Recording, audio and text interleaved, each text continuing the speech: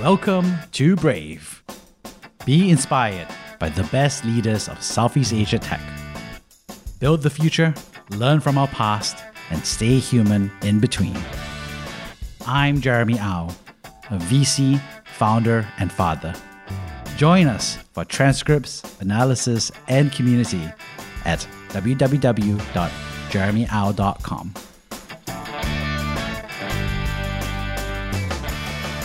Hey, Eugene. Really excited to have you on the show. You're the co-founder of Incredible Startup. You have been playing around with generative AI, and it's been great brainstorming with you. And so this is a very timely topic about what so many folks are excited, confused, and curious about. So please introduce yourself. Yeah, hi, I'm Eugene. I'm the CTO of UIlicious.com, and our startup actually does automated UI testing. And more recently, we also integrated with generative AI to actually automate the generation of UI testing scripts using AI. And this was actually something that has been in work since the startup founded, where we've actually been building up the data required and the data sets and all that. And with the very recent changes in AI, as everyone has experienced in the past month, things have changed very rapidly, and we were finally able to get our test generator out and working into the public, and we're starting to get feedback from it. So it's a very exciting time, not just for us as a company, because not we thought that we would need at least 2 or 3 more years to reach this goal, but we finally reached it all of a sudden. But it's also a very interesting time for me because since I've been working on this AI generative field for over the past few years, it's like things in the past month alone, there has been more papers I've been reading about AI models and generation, right, than the number of papers I read in the past few years. All because of the explosion now. Everyone is rushing it out, and things are moving so fast, right? Like people think it's very fast when you see the OpenAI ChatGPT. Things are even faster on the paper side because it's like a lot of people are saying we have done this theoretically, but trust us, if you have the computing power, you can replicate this. And yeah, it's very interesting seeing these things. Thanks so much for sharing. I want to actually ask about how you're using artificial intelligence to bring it into the product for UIlicious and what exactly are the learnings that you've had from there? One of the things that I actually realized from using artificial intelligence into bringing it into the product is I actually realized that one of the difficulties is actually trying to figure out the use case. And it's something that a lot of people lapse in. This is a completely new technology that a lot of us do not know what we are going to use it for. I was quite nervous for this, and someone told me to hey, why don't you just come up with a list of questions so that you can better prepare in your head what could happen. And then I don't know what's the list of questions because then I have no idea, and I was stuck at it for a week. Then basically that friend eventually said, why don't you just ask ChatGPT? Then I was like, oh yeah, crap. The topic that we wanted to talk about was AI, right? And I've been staring at it for an entire week, and I'm like, hey, it's actually we could have just asked it. And so it's that very obvious thing that you didn't know until you realize it. And that was what I actually felt that a lot of people need to start thinking in the ways of trying to hey, how can we apply it? One way that I actually try to phrase it is think of it as one of the most practical ways to put around it, because an intern, you never expect it to be 100% right. You expect it to get it wrong. You expect to need to fix their work. An intern is also someone that when you come in, you may need to give it some basic pointers and training. You need to prepare hey, these are the instructions, same way as you need to do for the AI bot. And an intern is also someone who, if you can properly set up the process around, can actually bring a lot of value to your company. And as long as we use that as a framing, right, I believe that actually a lot of founders can find ways to actually use AI that are not so obvious. So for us, it was to create test scripts. We are also exploring other means to using the AI, for example, as our first frontline in customer support. And we are also doing additional tooling into the product. So be it whenever you need to do, our end goal for UIlicious is that, hey, all you need to do is tell UIlicious, I want to test this website at this URL, and we should come up with a test plan. This is not yet done yet. Test plan, hey, I'll test this. Is this good for you? Then you say yes, and then you just generate all the test scripts. Okay, these are the tests. I ran it. These are the results. We want it to be that seamless, and it's all about connecting the dots with different AIs along the way. On the technical side, there are just 3 very big major techniques. Be it this is one is what you already been doing in ChatGPT, provide some instructions, and that's just basically prompt engineering, and then they do the rest. The other one is embedding, which is basically to use AI to do searching, which then you can be used to combine with the first AI. And the third one is with fine-tuning, basically AI with custom data, which is the most complicated, but it is also something that can be the most useful for, let's say, things like medical field, because you can train it on medical data specifically and make it a medical expert. And once you start understanding these are the three basic building blocks and treat it like functions that you can link together, you can start to realize that, hey, actually there's a lot of different combinations of use cases. It's just a matter of, do we have the time to build it? And that's what I'm doing for the UI testing industry. And I think a lot of people can do this for other industries that I have completely no relation to. That's why it's something that I would encourage to explore, or at least thinking in those terms, like the intern. I use the intern model a lot because interns need to be paid. That's why I like to remind people. The AI is not cheap. So treat it like an intern. We're going to dive into that for sure. Could you share a little bit more about how you move from being a developer to being a co-founder and CTO? Obviously, part of that journey was an entrepreneur first, where both of us were as well. So I wanted to hear a little bit about that journey to decide to be a founder. So for me, my story was actually, I've been coding since secondary school, since the Flash days, in the very early, So I apologize for the countless of Flash pop-up banners I've done. I'm quite sure it annoyed a large percentage of the internet, but I got paid. And the reason why I did that during secondary school was because I wanted to play my Xbox, my PlayStation, and my parents refused to pay anything for it. So I needed to get money one way or another. And that's how I actually started into programming and development. And somehow through some strange twist of fate, be it working with basically what was one of my ex-teachers, and then I worked on one project or another, I started being passed around from one company to another. And basically it's always been, hey, we need to do something like this. Do you know how? And I'll be like, I have not done in this programming language, but I can learn. And it's like, okay, sure. And that's what I did. And by the end of like JC, before university, I was already having a resume and job offers that were better than the comp science graduate pay at that time. And so that's how I actually got into programming, because I basically decided, you know what? Since I could anyway get a job at any time in this field, I decided to do the most questionable decision in there. And it's like, you know what? Let's just go straight to the startup scene. And from then on, I've been working from one startup to another. I have worked in some startups that were, actually this was before startup was even a hot word in Singapore. So it was like I was working on, like one of the startups that I was working on was doing SMS broadcasts. Remember the Singapore Idol era? The voting system and things like, yes, I was working on those. So things like that. And somehow I liked the startup scene. But during the time, I enjoyed it.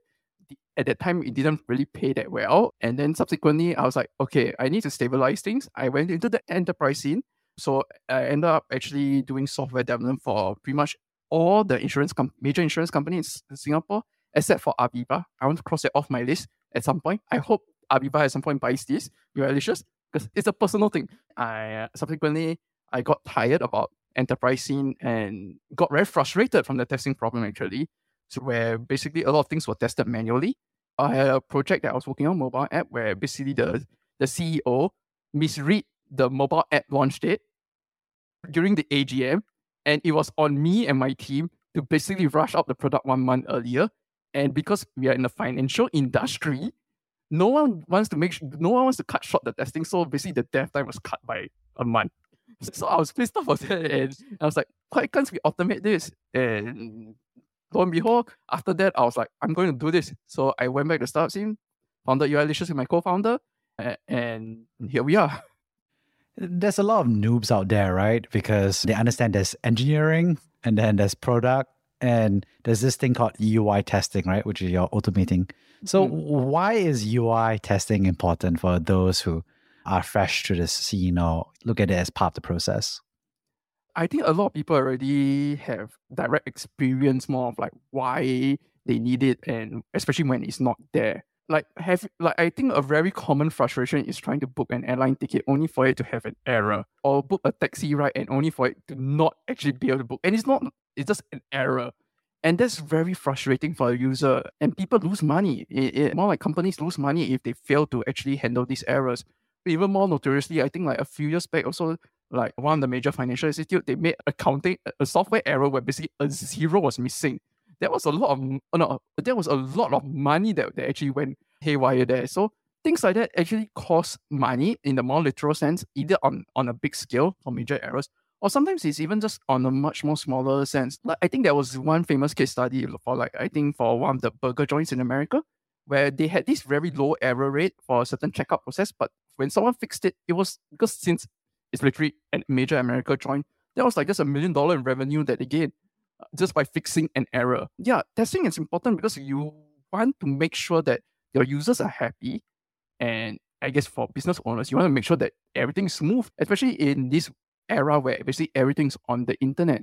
And there's so many browsers, Chrome, Firefox, Edge, IE, and mobile devices is actually an entire rat's nest on its own. Testing itself is actually a pretty hard challenge because not only is internet unstable, you have a lot of low-end Android devices with various screen sizes. That is a very complicated form of testing as well. So it's just more of reducing these errors to make sure that things go smoothly and well. And if your business is important and worth billions of dollars, every fix is worth something.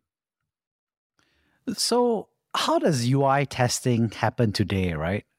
Is it a bunch of engineers that load up their iPhones and everything works and that's good to go? How does it happen? Do they outsource that? So outsourcing is one common situation, especially in Singapore. But in general, 60 to 80% of the industry still does things very manually. We do have some form of automations here and there with companies like UILicious, but most people are actually still doing it manually, mostly because engineering manpower is expensive. A lot of existing testing tools, for example, one of the major ones would be Selenium, requires you to code effectively in a no HTML and CSS in order to write the test. And this has nothing to do with how the things on the screen look. And I think it's another topic on its own that engineers have been incredibly expensive and rising costs right now these days, that a lot of companies will simply opt to either take a calculated risk or to do it manually. In fact, in my experience with a lot of enterprises, what is very common to happen is that before a launch of a major website or app, right, they would conscript the company members internally, the sales team, the salespeople, and so on. And basically, you have a bunch of people with 100 different devices, and they are all just pressing buttons on the screen manually. And I find that ridiculous because, hey, we're going to talk about AI. So we have super advanced things, UI frameworks, AI, technologies, serverless, cloud, whatever. You can put in all the high-tech passwords. And then we put everything together. How do we check that it works?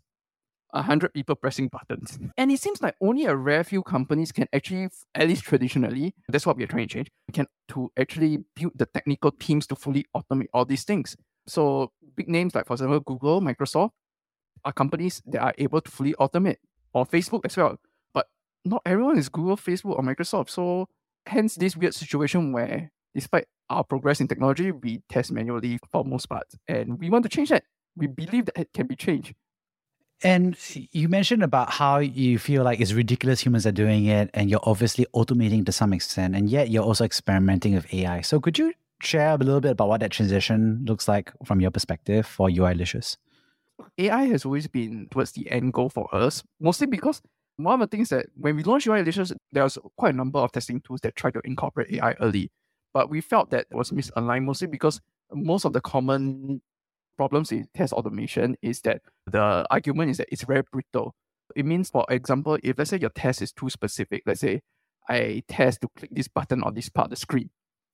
And for some reason, the UI designer tomorrow said, so test automation, one of the reasons why it wasn't commonly adopted easily, it was because it breaks at these kind of very brittle breaking points where humans don't break. Humans were able to automatically adapt to it. And one of the things that AI was very early on in trying to be introduced to testing was that when these things happen, maybe we use the AI to automatically fix the test scripts. This sounds perfectly fine in theory, except that in practice, what we realized, at least at that time when AI was being used, was that, hey, if you started automatically fixing tests, then a lot of testers complain, and a lot of project managers complain that sometimes some of the things that were supposed to be bugs got fixed as passed. So at this point, if everything's just automatically fixed to pass, then what's the test for? So that was one of the struggles with testing an AI in the early generation when trying to integrate AI. So what we tried to do differently was that we looked at it fundamentally. It's like, no, the problem is not actually on fixing the test scripts after it has run, because we felt that if let's say your test scripts are designed in a way that was stable and reliable, you shouldn't need to be constantly fixing the test script. So that's what we actually did first, without AI, ironically. We wanted to make the test script system reliable and in a way that any tester can view the report and say, hey, this makes sense, I understand it, this passed. And that was something that was very critical for us. Then after we did that, that was what we initially did during the first few years. After we did that, we wanted to actually tackle the second part of the problem, which is to write test scripts. So a lot of people would have very loosely defined test scripts. If you look at the manual testing world, they'll be like, take for example, how will you write a test script? You'll be like, hey, go to this website, click on these buttons, check everything. You'll probably write in English. Even though UILicious is a testing language, you probably won't write in our syntax. That's where the next step would make sense, because that is where a lot of people has already their test scripts for manual testers, but written in plain English, they pass around as notes, as Excel spreadsheets, as Google Docs to do this and that.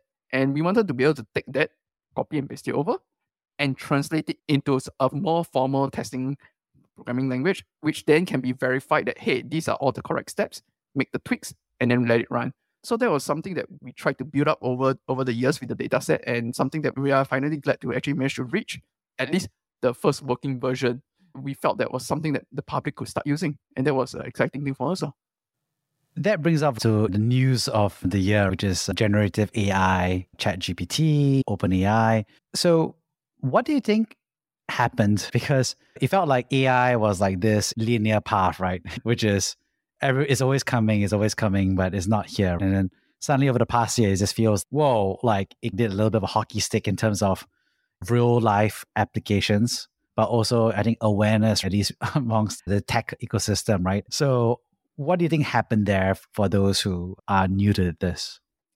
So one of the things that I found very amusing during the past few months, I think it's a very in hindsight moment for the industry. One of the trends that we had, right, in neural networks was like to try expand the data. It seemed to be somewhat better, but it wasn't a hockey stick better. It was kind of more like linearly better.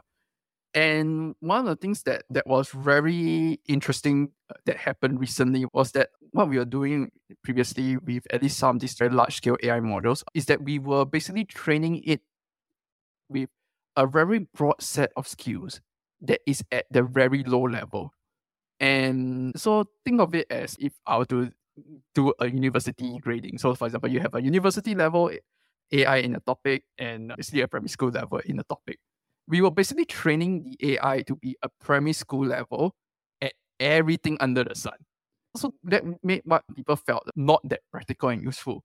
But it laid the foundation, because what happens is that when primary school became secondary school and secondary school became JC, how many of us can say that we have a secondary school or JC knowledge at every topic under the sun, at every language under the sun? For example, my chemistry is terrible. My biology is terrible. Things like that. Like, honestly, don't think I'm any better than the AI in those topics. And the other major thing that we realized is that, okay, why don't we start focusing down on one of these big models, right? And let's just narrowly just train it to be really good at one thing, which is basically following instructions. And this is what OpenAI did. They call it reinforcement human learning. That's the more technical segment. I think someone can search it up if they are more interested. But the thing is an instruction GPT, but basically the key thing is we taught it how to obey instructions, like how we taught a primary school kid to obey instructions from a parent all the way to secondary to JC. And overnight, these two factors just clicked in, because now you had trained someone who is able to follow instructions, and now you also have someone who had a very broad knowledge of almost everything. As flawed as it is, it's not going to win any university graduate in a topic. These two things clicked in education, like we call the T model. And it started working together. And it's very funny because for me, it's like we built neural networks using techniques that we understood from the human mind biology. And who would have thought that a neural network model after a human brain would benefit from training and learning, like in education, the T model, the same way a human does. It's one of those very obvious things when now that we know it and learned it, but it was not obvious previously. So now when we actually use the same techniques that we have learned, right, into smaller models, we realize actually our smaller models that we have built like a few years ago could actually do much better. And that's why you're seeing a lot of sudden jumps. Even though OpenAI is like at the forefront of it, they have shared what they've done, and people have been taking what they have done And so, okay, why don't we try on these other AI models? It actually works. It actually makes things much better. And all of a sudden, we have a lot of what was previously not useful AI models being very useful in various use cases. That was literally the case for us also. We had an AI model that was spitting out rubbish test code that was not usable, and we made a change, and it's like, oh crap, it's usable. That made such a big change. So that's interesting, right? Which is that neural networks on the basis of humans. I just recently had 2 daughters. One is 2 years old and one is a 7-month-old. And my joke I always tell people is I'm also created 2 neural networks and I'm just watching them slowly engage, explore, realize that some things are hot. The food is too hot, so don't eat it. And then slowly learn how to blow on the food to make it cooler. And there's a little bit of that. You can then go through a little bit of a hockey stick. And suddenly now, I think over the past 1 month, there's a bit of an explosion in the words, right? The hockey shape is starting to come up, right? Last time she's learned like 1 word a month, and now she's learning, 10 words a week, right? So a little bit of that hockey stick. So how else do you think is similar between, I think, what we said, training humans versus training neural networks or AI? What other parallels do you see, I think, from your perspective? I would actually say that is actually a very accurate parallel besides the time. So, like to be observing AIs making mistakes in the very same way that we actually can observe in humans, or more especially in the growing informative year.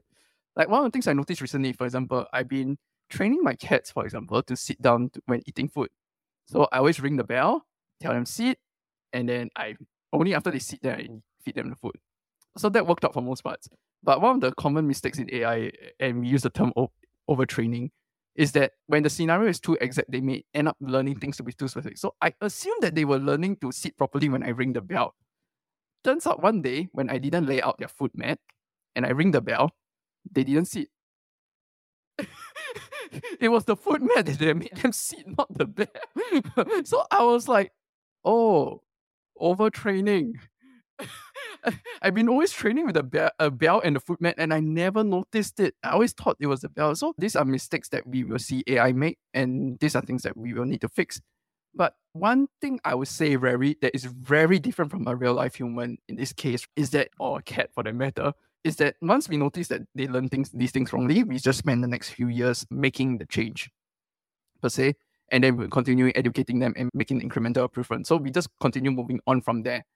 For AI models, one of the big difference is that if we notice that we have made some fundamental mistake in the training flow, sometimes the answer would be to go back to the fundamental, because we can rewind back their learning, their years of learning that we have built up. Okay, for this year to this year, this training that we did, let's just take it out. Then this is all the data. And we just, in a way that is throwing money at the problem, let's just throw enough GPUs at it to just speed up that whole 5 years of progress into 1 month and burn a lot of electricity in the process. And that is something that is very different that we can't do with real life human beings. Yeah. It's that we cannot go back and reset the process and change things accordingly. Yeah. So if only it was that easy to remove our bad habits. And I think there's actually a point, right? I was just actually on a WhatsApp group with a whole bunch of VCs and founders, and everybody plays Dota. And what was interesting was that there was a realization that we could ask ChatGPT about Dota strategies. And so everyone was just like, so if we have a Treant and a Naga, what are the odds of us winning? And then the answer was actually pretty good, right? And after that, we were like, okay, what's the difference between a high skill rating of 600 versus a high skill rating of 700? What's the difference in terms of play style and approach? Who's more likely to win? And it was a really good answer. And the awkward reality, I was thinking about it as I was reading it, was I actually can't tell the difference about whether it's a good answer or bad answer, because I'm more of an amateur in Dota than the ability for me to tell the difference, whether it's correct or how it could be better. Versus, of course, on the topics that I have been plugging into it on myself, which has been more like, hey, tell me about, I don't know, the ethics of AI or predictions of AI inside startups. Because I'm an expert on it, it's more obvious for me when the errors are there or what needs to be unlearned or relearned or corrected or edited. And I thought it was an interesting dynamic, right? Because I was just like you said, there's so many topics that I'm just bad at: chemistry, biology, things where if I plug into ChatGPT, from a production side, I can tell that there are errors and it can be improved. But from a consumption perspective, if it's an area I'm non-expert on, it's actually very difficult for me to tell if it's wrong, actually, or even inaccurate. So it feels like there's a quite of an asymmetry there from a human perspective in this dynamic to understand AI. I'm curious about what you think. Yeah, actually, that is something that I actually flagged out very heavily. That's probably one of the biggest danger of this current generation of AI. Even the OpenAI founders themselves also flag it out. Is that because unless you instruct it specifically, not try to lie, or lie might be an extreme word, or more try to like guess and make its best shot at it. In the industry, we call it hallucinations. But basically, it's that very smart kid that doesn't have the answer, and it maybe took a beer and is half drunk, and then it's like, I'm not 100% sure, but he didn't say that, but I think it's this. and that's what the AI will does a lot. And the problem is that because it's a really smart kid, it can be really hard to tell. So if you're an expert in this field, for example, and you have really studied up about it, okay, fine. But on the flip side, if let's say you're not an expert, right, it's nearly impossible to tell. And that's actually a very scary thing that we actually need to put a giant warning label on this technology on. Because, for example, I got it to generate a few recipes just for the fun of it, and it looks very genuine. But I honestly have no idea whether it was good. And so I forwarded it to a few people who actually know cooking, unlike me, who might make the kitchen on fire. And basically one of them said that this recipe will overcook the thing until it's charcoal. And I did not know that. And if I actually followed it, I might have started a fire. So that is actually a very genuine danger or this topic on its own. Because it's like 50, 80%, sometimes you get it right, but you actually need someone to fix the 20. And it just boils down to, do I actually have the expertise and knowledge for it? And yeah, it's the line that we have to be careful about, especially when we start using this, because there's a lot of talk about using this in education, or this can replace teachers, this can replace doctors and all that. And I'm like, someone needs to be there to make sure that people don't learn the wrong things for the teacher. It's the first thing you need to teach a student before they're allowed to use this tool. Okay, you need to be able to fact check it. And that's the first thing you need to learn.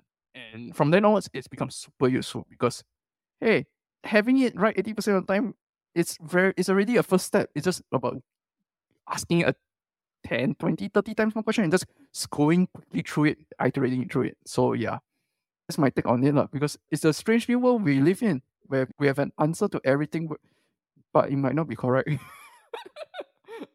The tricky part is that, like you said, it reminds me of a phrase where it says, a lie can run around the world before the truth can wake up and get its boots on. And I was like, this is exactly what's happening, because you can generate so much more content.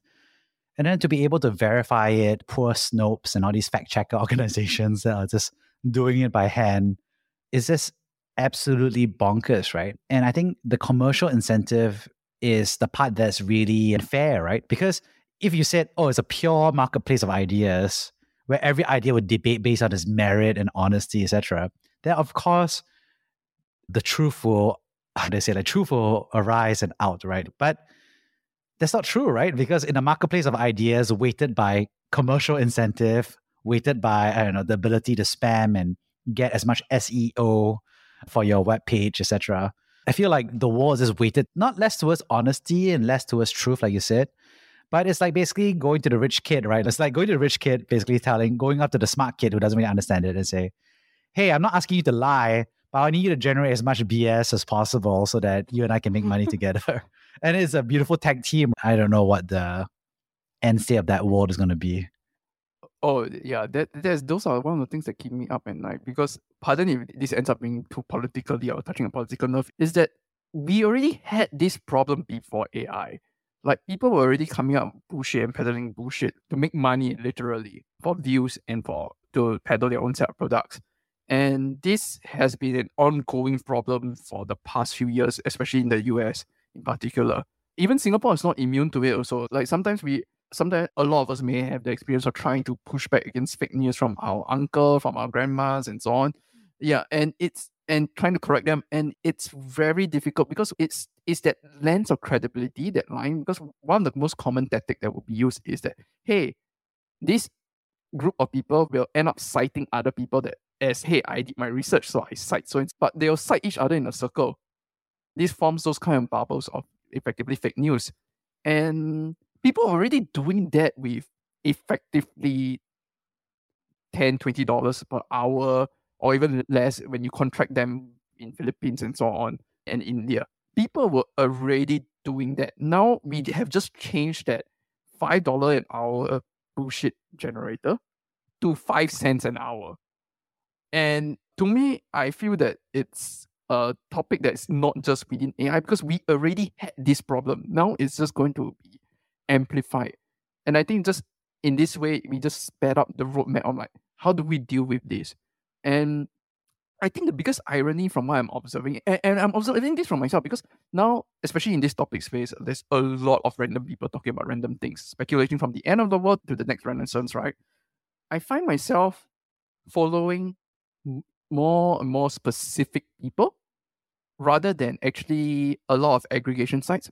People who are like experts in their own respective field, like so some AI experts and also some engineering experts who are at the top at their field. For example, Casey Hightower for Kubernetes, Sean for, let's say, currently more towards AI, because they will actually be filtering through the noise of the news and presenting it to the audience. And in a way, we have gone full circle into subscribing potentially to expert magazines, though it's not magazines, it's their Substack that I'm subscribing to actually filter out this information for us, which then is a question right now for me. Is this going to be the next phase of how content is created, where basically you have to have trusted and verified content creators effectively? Or is the flood of AI content and fake content going to be a norm that we have to get used to? I'm not so sure which direction you'll face. I just hope that maybe we go the full circle route, because at least we have a happy ending in that route. I think it's going to be both. I remember this phrase I learned about 2 years ago, right? And it was like, flood the zone of shit, which is a tactic that was described in politics, which is when something is contrary to what you want to be said, you just flood the zone with just more and more news. And then all the shit basically overwhelms the thing. So if you have 100 shit pieces and you have one really good article, which is how echo chambers happen and everything. So I think it's going to be both, right? I think it's just going to be like, the internet's just going to be full of shit. And then a whole bunch of people are just going to become like, the world is full of Oreos and processed food. And then some people are now fasting in order to avoid processed foods. Most people will just consume everything. And some people, a very small section of people are just going to do like we said, right? Just only follow human verified creators, no AI inside things. So this is going to be the information bacon. What is the solution? Like what? We need to create truth-seeking robots? Do we need to create AI that automatically labels content as AI? I think I started to see that in Reddit, I think, which is the bots that say, oh, this content came from somewhere else, which is like source finder. Maybe there should be like hunter-killer robots, AIs that tell you how much AI content is in the text blurb. Actually, that might not be a bad idea. So there's one move right now that people are trying to create an AI that detects AI. But honestly, I feel like this is a fruitless cat and mouse game. Because the moment that came out, less than one day, someone already figured out how to tell the AI to generate it in another way that bypasses it. But I think the other one that you have suggested, where basically it does the fact check, that might be a necessary step forward as a potential way to counteract this. So whenever someone posts something, effectively it does the research on the topic and it's like, hey, this was said by so check the citation, or actually it's this person said something else instead. And is that possible? I believe so, but is that something that's practical? It's actually a lot of computational power needed just to do that. But it might be the necessary evil or future that we head towards. And another thing that actually I find it a bit intimidating sometimes with this progress is that one of the potential dangers right now is that because OpenAI right now, for example, they state that AI has been trained up to this date, 2021, for example. I think one of the things that we have to be careful of is from this day onwards, effectively. If we start training it on the whole of internet, let's say from this day onwards, how are we going to, if we don't filter out the things that people are coming up out of thin air, it's going to be fed into the data, which is then going to be fed to the next AI. And basically, we're going to have AI generating crap that you'll learn from and it'll just rinse and repeat. And that is going to be something that we need to counteract on with maybe, let's say, this citation AI or fact-checking AI or so on and so forth. Whether this is the best answer, I honestly don't know, because I think look at how people reacted in very violent ways or very objectionable ways about fact-checking systems on Twitter, for example.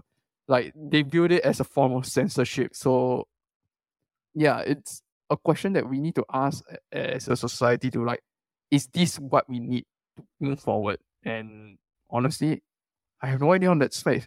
I think we do. Hope that we could just find a better solution, but this might be a necessary evil. Yeah, you suddenly reminded me of eutrophication. I'm not sure you remember that, about the negative feedback cycle for ponds of water, right? And ammonia. So there's a certain level of ammonia, and the ecosystem normally is a positive feedback loop where it, is a homeostasis, it stays in balance. But sometimes if you add a whole bunch of fertilizer, basically the algae just go out of control, and then just eat up everything in the pool. They block up the sunlight and the whole pool just dies. So you just suddenly made me remember this AI thing can just swamp the internet with so much shit, right? The internet may just basically effectively become unusable for certain purposes like facts or honesty, right? And it just kills the thing, and then everybody retreats to like private messaging channels. It's a good point that you raised about how the internet can kill itself by, I don't know, AI iterating on previous AI generated information.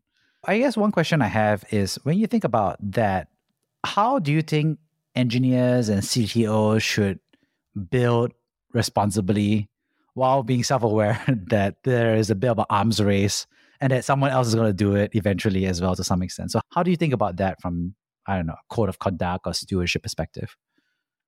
I think this is also one of the hot topics actually when it came to AI art in particular. But I am firmly in the camp that we should actually start splitting up very clearly the data collection phase and the AI training phase. So the data collection phase, right, we should learn to recognize it as its own form of phase and how we do that. And I would argue for actually that during the data collection phase, we should be handling copyright sensitive material in a very respectful and friendly way. So if let's say the site says no scraping, one of the issues that's actually happening right now in the AI space, for example, is that we have an argument that is being made that, hey, since AI learns like a human, even though you have a no scraping rule, it's like a human that visited your website and saw your website and learned from your website. That was the argument that was being made when they merged the two together. So the AI do the scrape and learn from it directly. And they further reinforce that, hey, this is fair use because this AI is now going to be open source and to the public. Only for that very same company to have a commercial business that use that open source model and then sell it. I feel that we may need to start taking better respect and stewardship to the data that we input, be it for copyright, be it for fake news, be it for false content. And that is something that companies should actually strive for, to bring more transparency on in the process. Subsequently, the next step would be the training side. We have already reached the point, right, where AI models are learning from text and literature and all that, right? More than 100 times an average human will ever read in their lifetimes. Basically, one of the problems I would say for AI is that it's very inefficient in learning compared to a human. For example, if let's say you were to read like one textbook, for example, you already learned your physics or chemistry or math to a good degree, maybe with a good teacher as well. For an AI model, maybe one textbook is not enough. Maybe it needs to read 300 different textbooks to finally understand. Yeah, so that is something that on the training side we can improve on, because one professor actually jokingly, just for the fun of it, went to do the projection. Hey, at the rate we are growing on the amount of data that we need to feed to grow the AI, right, we will run out of words on Earth, right, within the next 30 years. Because we've been scaling up at the data side, right, to improve the AI, right? When we actually, that we should actually be probably starting to look into improving the efficiency of training the model, so that we don't need the whole of the internet to train the AI model. We probably need something that's closer to what a human would experience in their lifetime. And then from then onwards, if the data demands isn't as huge, then a lot of the ethical copyright concerns can actually be reduced, because then this data can now start being shrunk into a smaller set that is now usable and more verifiable for all parties involved. Yeah. So I think there's a direction that we need to work towards. Whether I'm not so sure how long it will take us. Maybe we will need to read the whole of internet in 30 years first before we actually shrink it down. Yeah. Yeah, I think it's spot on about data ingestion, right? So right now I can label my web page to do not crawl, right? So it should not be indexed by a search engine, right? But I'm pretty sure that means that all my past Blogspot and blogs and Tumblr posts have all been indexed into ChatGPT, for example. I feel like that's already done. I don't know how you can unscramble an omelette and put it back into eggs. So I think looking forward a little bit, obviously, we see generative content that's happening in text, right? We see that happening for art. Definitely, I think we see that in video as well, where video filters are doing a tremendous job. I was at a live streaming event by Bigo Live, and it was interesting because I could see the live streamer in real life, and I could see what exactly they look like. And then I could see on the app that they look quite different. In terms of complexion, chin shape, nose dimension. It was kind of crazy to see both of them, those differences. Obviously, there's going to be more and more generative video as well, right? So what do you think is that world? I think I was reading a comic. It's like maybe the end state of this is we end up living in a less human world. That was by Penny Arcade. It was very depressed, I think. We end up with a world full of AI, avatars, and role models and things like that. What do you think about that? Yeah. Yeah, so it's not just pretty much any generative content. Even music actually is also another one. There's already been a few models that are out there. People don't think that it's as good as pop music, but let's just give it time. That's what I'll say. But okay, I'll first say the most positive take, because since I've been rather negative for most parts, I would say the most positive take will be what Sean proposed, one of the tech influencers that I follow, is that generative AI could be potentially portals to new worlds. So I experimented this on another podcast as well with a fellow entrepreneur, where basically we use the AI to say, hey, let's do an adventure in this world. And you can just imagine it along those lines. So for example, if let's say a Star Wars chapter from this episode to this episode, maybe even a specific book or a Harry Potter universe or a Star Trek universe on this planet, because since the literature was there and the AI learned from it, you can actually generate stories in that world, in that flavor. And this is more like things that the AI already learned. Moving it forward, we could potentially see in a positive sense that artists or game designers, obviously world builders effectively at this point, design these worlds, right, by instructing the AI that, hey, instead of this, I prefer it this way, to just create these virtual worlds for people. We are going to see like very different worlds accordingly, whether that's through a metaverse headset, which maybe not, or maybe just the LCD screen. Even that would be interesting. And that's another question. But the most positive thing would be we will get to see a new way to experience entertainment, like in the form of video games, but in a lot more.